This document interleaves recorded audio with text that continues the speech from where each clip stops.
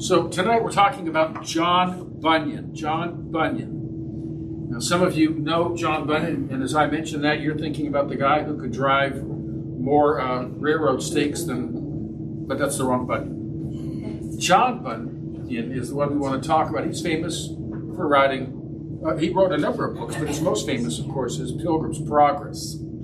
It's an allegory of the Christian life. So he tells it, and he even begins, if you remember reading in Pilgrim's Progress, he begins by kind of defending the right to use allegory to teach Christian truth. And so he lays it out in terms as if it was a dream. And in that, he kind of talks about the Christian life as a pilgrim's progress, a journey towards home in heaven. It's very memorable because it is such a vivid depiction of events. I think it has to be more attractive, especially for the less educated audience that he would have had, because anyone can pick up that book, and anyone loves a story, and it's well done in that way. For many years, Christians had very few books. Books were expensive. We're kind of used to things being so easy to produce and copy. In his time and for generations afterwards, most Christian homes had two books, a Bible and Pilgrim's Progress. Maybe if they added a third, Fox's Book of Martyrs might have been in there. But this was one of the most, because in it so described the Christian life. It's been translated into over 200 languages. Charles Spurgeon, you know him. Okay, so Bunyan wrote in the 1600s, Spurgeon in the 1800s. He said this: "Next to the Bible, thy book I value most is John Bunyan's Pilgrim's Progress." Now, he had a personal library of about 12,000 volumes. Spurgeon read about 6 books a week. The book that most treasured, John Bunyan's Pilgrim's Progress. "I believe," he says, "I have read it through at least 100 times. It is a volume of which I never seem to tire, and the secret of its freshness is that it's so largely compiled of scriptures." So you read about 100 times, and when you realize, I don't believe Spurgeon made it to 60 years old, and reading 6 books a week, and all that he read, he must have been reading 2-3 times. Of course, even as a child, he probably was reading, but still, that's how valuable it was. And often in his sermons, he'll refer to, he won't even say, as in Pilgrim's Progress, he'll just say, the Slough of Despond or something, and just assume people know what he's talking about. The first printing of the book, again, and this is a time of not well-educated people, the first printing was 100,000 copies. And it's been estimated that over 250 million copies have been sold over the centuries, second only really to the King James Bible. So that's something of probably when we most think of him. He did other things, but that's where to realize this man had an incredible impact.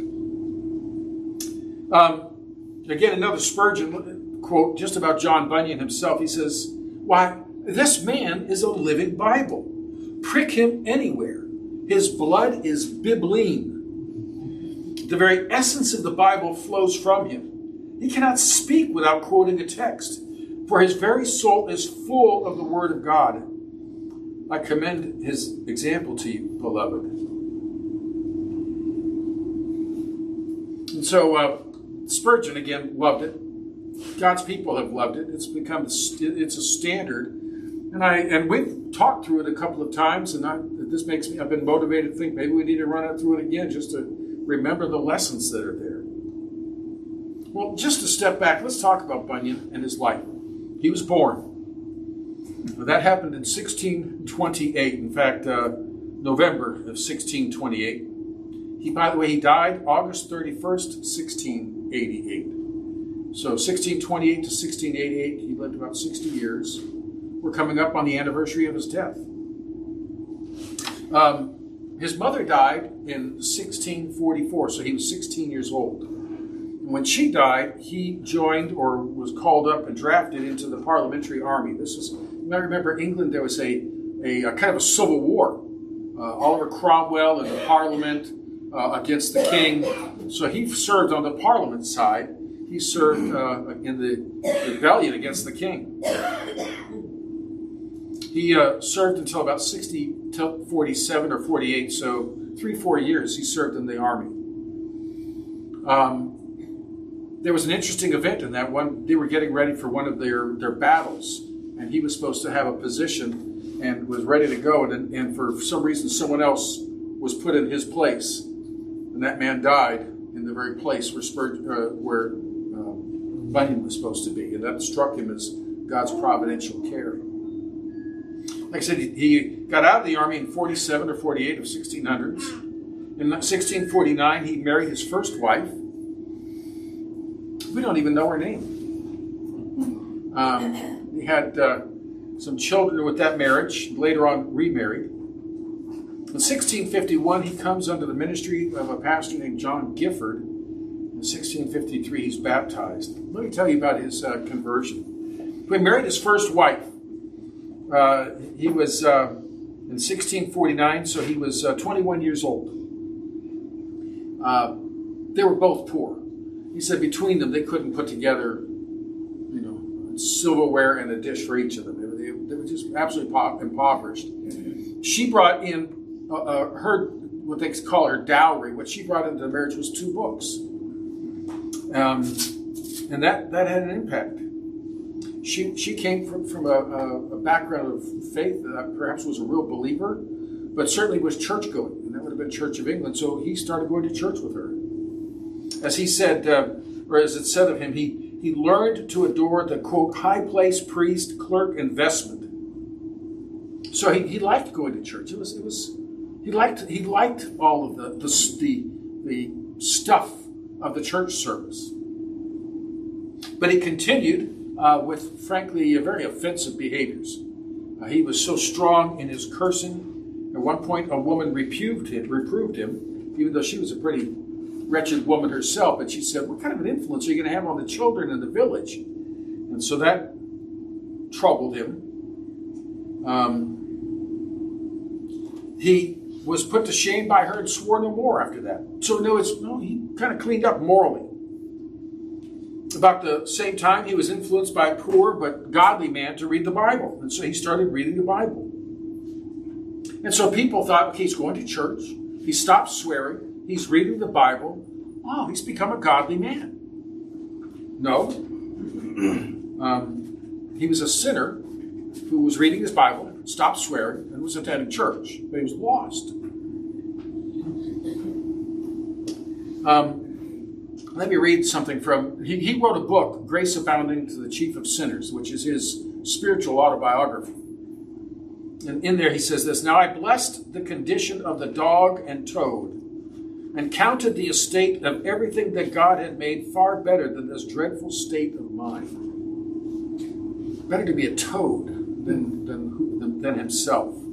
"Such as my companions was. Yea, gladly would I have been in the condition of a dog or horse, for I knew they had no soul to perish under the everlasting weights of hell for sin, as mine was like to do." So he was going to church, he was reading his Bible, he was hearing some things, but it was clear to him he was lost, and living in agony over it. He was a tinker. As he repaired metal stuff. In particular, he would travel from town to town and fix pots and pans. We're so used to, if the screw comes out on the handle of a fry pan, well, you chuck it and go out and buy a new set at the state fair next year. Maybe not, but we're used to just throw it out. Well, back then, if your pot got a hole in it or something, you'd wait for the tinker to come, and he would bring his anvil with him and repair your pot and make it useful again. By the way, think about carrying an anvil from village to village. I was surprised. I couldn't find much more with the time I had, but I came across a couple of articles that indicated his anvil had been discovered in the early 1900s. It was in a pile of scrap iron. Someone had bought it, was going to send it off to be melted down, the whole pile of it, and they saw this thing, and right on there, his name had been engraved, kind of simply, but it was his animal. So he would carry that, and he would do these repairs.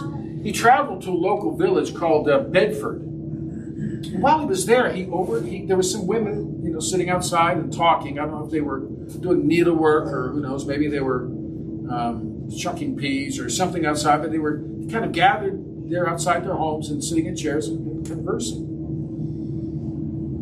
And when he heard their conversation, it was the conversation of real Christians.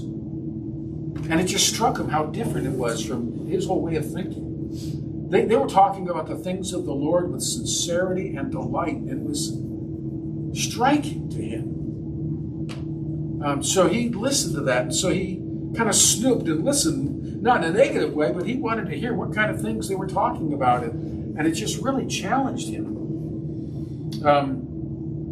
It helped him to realize that he wasn't born again.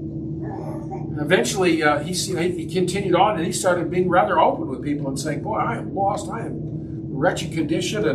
And some of them could just see he was agonizing of soul, and they pointed him to their pastor, John Gifford.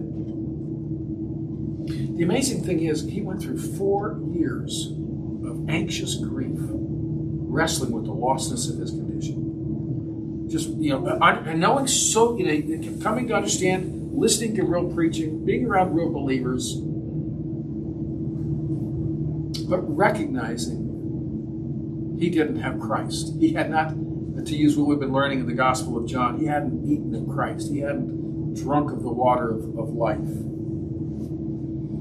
That was clear to him. And the problem, in a big way, is he agonized and he, at times, was thoroughly persuaded that somehow he had committed the unforgivable sin, that God couldn't and wouldn't accept it. And so he wrestled, and that's why he said the toads had it better than he did, because they don't have to worry about eternity. When they're gone, but I've got to face an eternal God, and I know His wrath is on me, and I'm lost. It kind of reminds me of Martin Luther. Remember how he wrestled with, if God is true and if God is righteous, I am under His wrath, and there's no way of making Him happy. And so, remember in the story, when Christian leaves the city of destruction, and he meets Evangelist. Evangelist sends him, go towards the wicket gate, and he goes. And do you remember, all along he's carrying the weight of his sin until he comes to the cross. And when he comes to the cross, it finally falls off, and I think it just rolls right into the empty tomb. But for the early part of that journey, he is carrying around this heavy, heavy burden. I think, as he wrote that, 2 things are in Bunyan's mind. One, the burden of sin. He was living that guilt for 4 years. And so, it wasn't a quick and easy process for him. One time, I think it was Spurgeon who was telling a lady about John Bunyan. She said, oh, you follow him on that? Oh, no, his thinking's all wrong. An evangelist sent him the wrong way. He should have said, not to the wicket gate. He should have just told her right on the spot to trust in Christ. Why did he have to carry around that load of guilt for so long? And Spurgeon thought, she's right. But that was Bunyan's experience. He just couldn't settle the matter of sin before Christ. And that burden he was carrying, I think it was the feel of the anvil. So he knew what it meant to go on a journey with a heavy weight, and that to him was just a picture of his own sin. And so that's the story that led out to it, and I think that's in his background. 4 years of just feeling guilt, despair, that he was under, that he perhaps he must have committed the unpardonable sin, and there was no way God would accept it. A key text of Scripture, his text, that transformed his life was John chapter 6, verse 37. You've heard that before. And so here's what it said in the New King James: all that the Father gives me will come to me, and he who comes to me I will by no means cast out. He read it in the King James. All that the Father giveth me shall come to me, and him that cometh to me I will in no wise cast out. In Pilgrim's Progress, he mentions that. Goodwill. spoke this and bringing comfort to Christian, the pilgrim. We make no objections against any, notwithstanding all that they have done before they come hither. They are in no wise cast out. Does that sound familiar? So John, it's Christian was, can I have access? Can I enter in? And we make no distinction. They are in no wise cast out. When he wrote Grace Abounding to the chief of sinners, he said this: "This scripture did also most sweetly visit my soul, and him that cometh to me I will in no wise cast out." See, for 4 years he'd wrestled with the fact that God would in no wise accept him. And he found out, no. If anyone comes to Christ, he will no way cast him out. He will welcome him, not cast him out. He goes on and says, "Oh, the comfort that I have had from this word, from this world, in no wise, as who should say, by no means, for no thing, whatever he had done." But Satan continued to accuse, continued to batter him. He would greatly labor to pull this promise from me, telling of me that Christ did not mean me. And so that's where you go, well, that's good for everybody else, but not for me. And such as I, but sinners of a lower rank, that had not done as I had done. But I should answer him against Satan. Here is this word, no such exception, but him that comes, him that cometh to me, I will in no wise cast out. And so his burden of guilt, as this passage just awakened him, he puts it into the Pilgrim's Progress, but this was his passage. Later on, he says again in Grace Abounding, "Now therefore I was glad to catch at that word, which yet I had feared I had no ground or right to own, and even to leap into the bosom of that promise that yet I feared did shut its heart against me." So he kept wrestling. This promise can't be for me. "Now also I should labor to take the word of God as God had laid it down, without restraining the natural force of one syllable thereof. Of what did I now see in that blessed 6th of John? And him that cometh to me I will in no wise cast out." So God's word kept, his guilt, and Satan kept hammering his guilt. But you're bad, you're really bad. You cannot be acceptable before God. And then that blessed 6th of John, him that cometh to me, I will in no way cast out. I will in no wise cast out. So God's word, this verse, was the transformation that took him from lost to saved, from despairing to rejoicing. As a result of his conversion, he eventually went into the ministry. In 1658, his first wife died and left him with 4 children. In 1659, he married Elizabeth, so we know his second wife's name. In 1660, he was imprisoned until 1672. So for 12 years, he was put in prison for unlicensed preaching. So in England, this was a battle that was going back and forth, but this was during a time where if you're not licensed and approved by the state church, the Church of England, it's illegal to preach. They heard that he would be preaching in a barn, and so they went there, and the sheriff, came in and arrested him. Though he looked around and thought, "There's no swords, there's no weapons here." So he brought him back to the jail and said, "I'll make you a deal. If you just promise me you won't preach again, I'll let you go. We can forget this thing." He declined. In fact, he was sentenced, I think it was for 3 months or 6 months, but he continued to refuse to promise them he wouldn't go back to preaching, so he spent 12 years in prison. And again, he's thinking about, how do I provide for my family?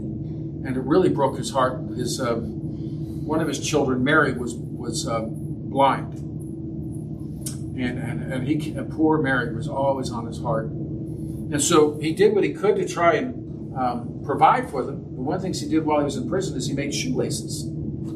And so he would make shoelaces and sell them and then try to raise some kind of money for his family. Interesting enough, depending on who the jailer was and what was going on at the time, at times he would be released to go out, preach an illegal service, and come back to jail afterwards. And he preached in jail and led many to Christ during that time. So originally it was a 3-month sentence that extended to 12 years because he just could not say, no, I'm not going to preach. He said, if you let me, in matter of fact, at one point I think he said, if you release me today, tonight I'll be preaching. And so he stayed in prison for 12 years. What's interesting is we might look at that and say what a tragedy that was, but many of his books were written. Grace Abounding, Pilgrim's Progress, were written in prison. So that kind of gave him the time. And again, he ministered in the prison. He preached to many, and sometimes he got out and preached. So he had a writing ministry, and he had a preaching ministry while in prison. I should mention when he was young, as a child, his parents kind of exceptionally, unusually, sent him to school for a couple of years so he could learn to read and write. And then by the time he married his first wife, he'd pretty much forgotten how to read and write. But they had those 2 books, and so he started learning again and rebuilding his skills. And yet now he has written probably the book that is one of the most famous and popular books in all of history, in English history, from a guy who was barely literate. I think we can see the work of the Lord there. By the way, he was released in 1672. Actually, in January of 1672, his church called him as pastor while he was in prison. And several months later, he was released, and then he went to actually be the pastor of the church that had called him as pastor. Normally, we don't go calling prisoners in prison to be pastor, but that was their confidence in him, and again, he was pastoring them even from prison. He was released, and then later on, he was put back in prison for another 6 months or so. There was this political back and forth, and I won't go through the British history of religion at that time, but that was some of his struggle. But his work in prison and his writing ministry reminds me of the Apostle Paul. Thank God Paul had time to be in prison, because we got some great epistles out of that time. And thank God John Bunyan was in prison, because we got Pilgrim's Progress from that time. At one point, John Owen was what we consider the great Puritan of the theologian. He was considered perhaps the greatest theologian that's come out of Britain. Jonathan Edwards, the greatest thinker that's come out of America. John Owen loved to hear John Bunyan preach. And someone once, I think maybe the king, that said, "You are John Owen. Why do you go hear that tinker preach?" And his comment was that I would trade all my learning if I could speak to souls as he does.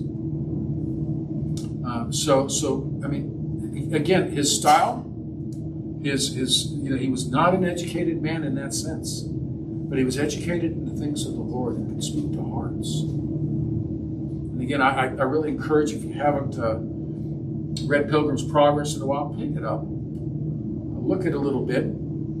If you like, you can watch the cartoon versions that are on TV or on YouTube. You get the idea. It teaches lessons. And the names, are not so subtle.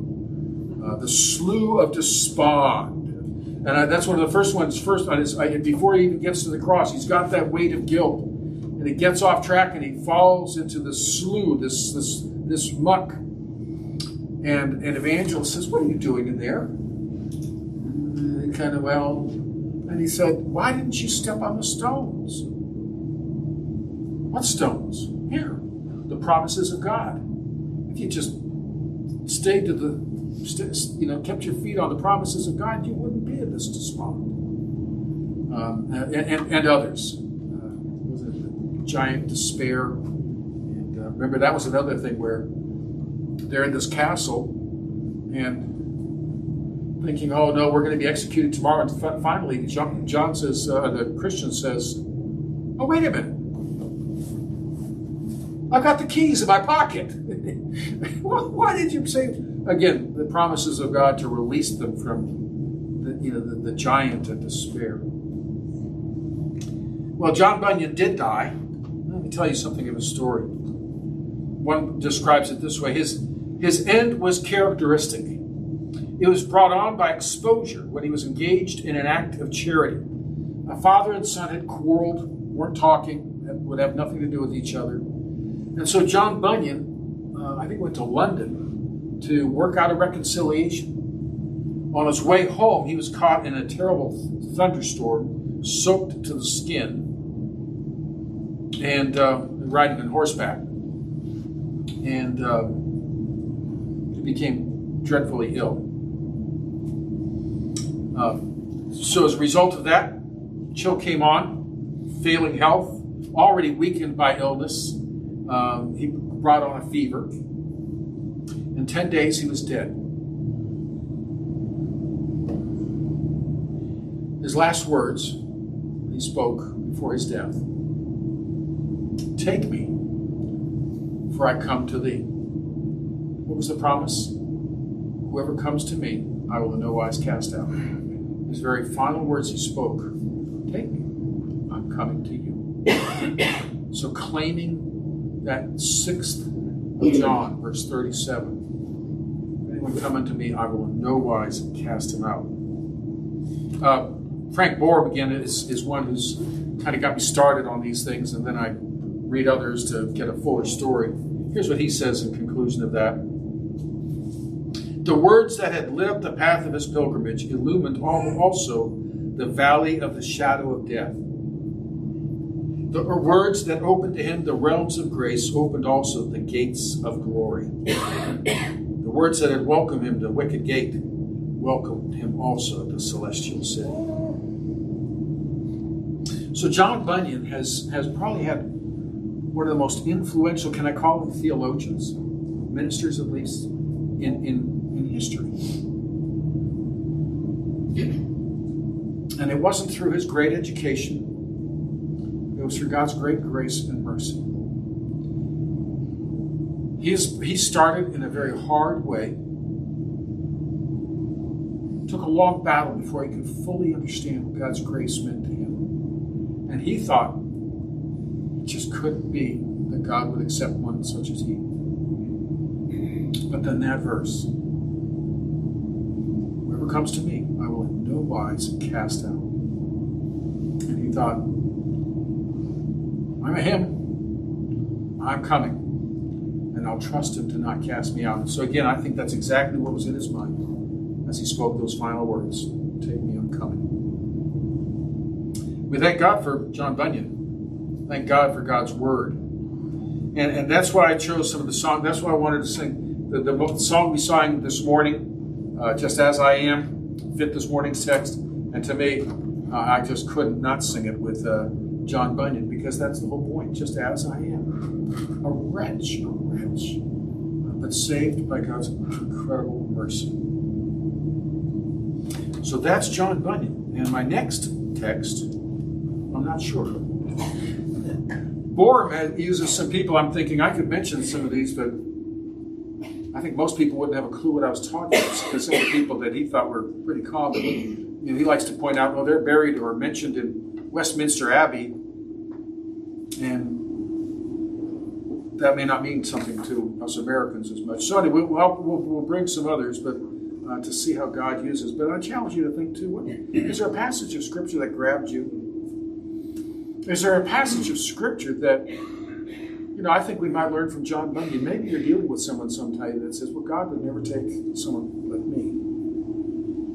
And you might say, well, can I tell you, I heard of a fellow that really wrestled with the same issue. And you know what verse really helped him? John 6:37. He comes to me, I will in no wise cast out. If you're wrestling with that issue in your own life, hear that truth and take comfort in it. The cross opens the door. to any who will come to Christ, flee to Christ, and find welcome. Father, we thank you for your word. I thank you for what you did in the life of this, your child, John Bunyan. Thank you for the influence he's had on so many.